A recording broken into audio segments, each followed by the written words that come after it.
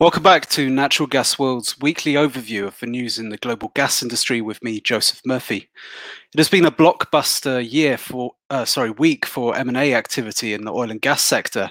Shell reached a deal to sell its interests in onshore fields in Egypt's Western Desert this week for up to $926 million to UK producer Cairn and its Egyptian partner Chevron Petroleum. The deal is part of Shell's divestment program, aimed at honing its focus on key high-margin upstream plays and pumping more funds into renewables. Specifically, it wants to free up capital to invest in its projects in the Egyptian offshore, where a number of major discoveries have been made over the past 6 years. Cairn, meanwhile, is looking to diversify its portfolio through an entry into Egypt and expand the role of gas in its production mix. Cairn has agreed separately to sell its interests in the Catcher and Kraken oil fields in the UK North Sea for $460 million plus uncapped contingency payments, depending on oil prices, to Aberdeen-based Waldorf Petroleum. Both Catcher and Kraken are past their peak, and Cairn is anxious to swap them for more prospective projects elsewhere. Meanwhile, NEO, backed by Norwegian private equity group High-Tech Vision, has struck a deal to buy fellow North Sea producer Zenor Petroleum for up to $625 million from fund manager Kerigen Capital. The deal comes just weeks after NEO reached an agreement to acquire ExxonMobil's UK North Sea assets as well, and a mere 9 months after it bought some Total assets in the region. NEO aspires to produce 90 to 100,000 barrels of oil equivalent per day by 2022, compared with its current output of 30,000. As Wood Mackenzie notes, the UK is currently one of the hottest M&A markets globally, with agreed deals this year already exceeding those reached throughout all of 2020 in terms of value.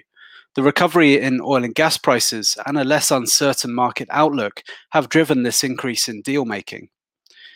In neighbouring Norway, state-owned Equinor and its partners have reported striking oil in the Barents Sea following a string of exploration failures in the frontier region over the past year.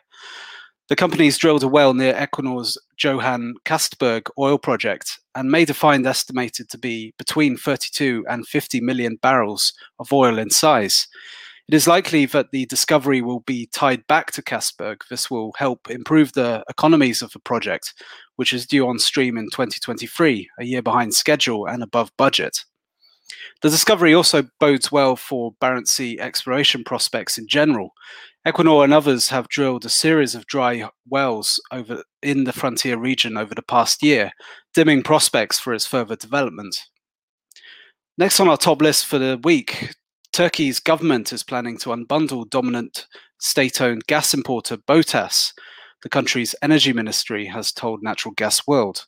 Turkey's electricity market is already deregulated, but gas market reforms have been stymied by the dominance of long-term import contracts, which carry inflexible terms. About a third of the contracts are due to expire in the near future, however. While BOTAS will be unbundled, Turkey has ruled out privatizing the company. Moving to Georgia, OMV Petrom, the Romanian arm of Austria's OMV, has signed a production sharing agreement to explore the country's Black Sea shelf. The Black Sea has, of course, yielded a number of major discoveries over the years and is largely gas-prone. Most recently, Turkey reported a major find in its waters late last year. Production is underway at fields in Romania, Ukraine, and Russia, and Bulgaria is preparing to develop deposits as well. However, Georgia is yet to make any discoveries of its own, and nor has it drilled any wells in modern times. OMV Petrom is due to start studies at an offshore block this year in preparation for a large 3D seismic shoot in 2022.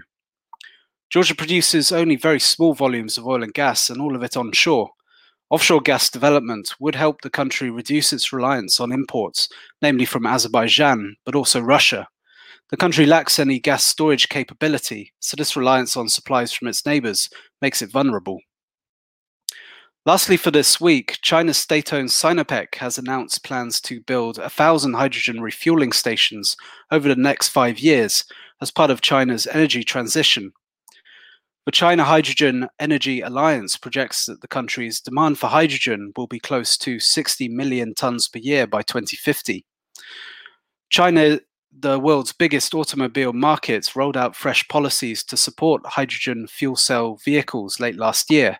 The country already has 7,000 hydrogen vehicles in operation. This has been Natural Gas World's weekly overview of the news in the global gas industry with me, Joseph Murphy. Thank you and see you next week.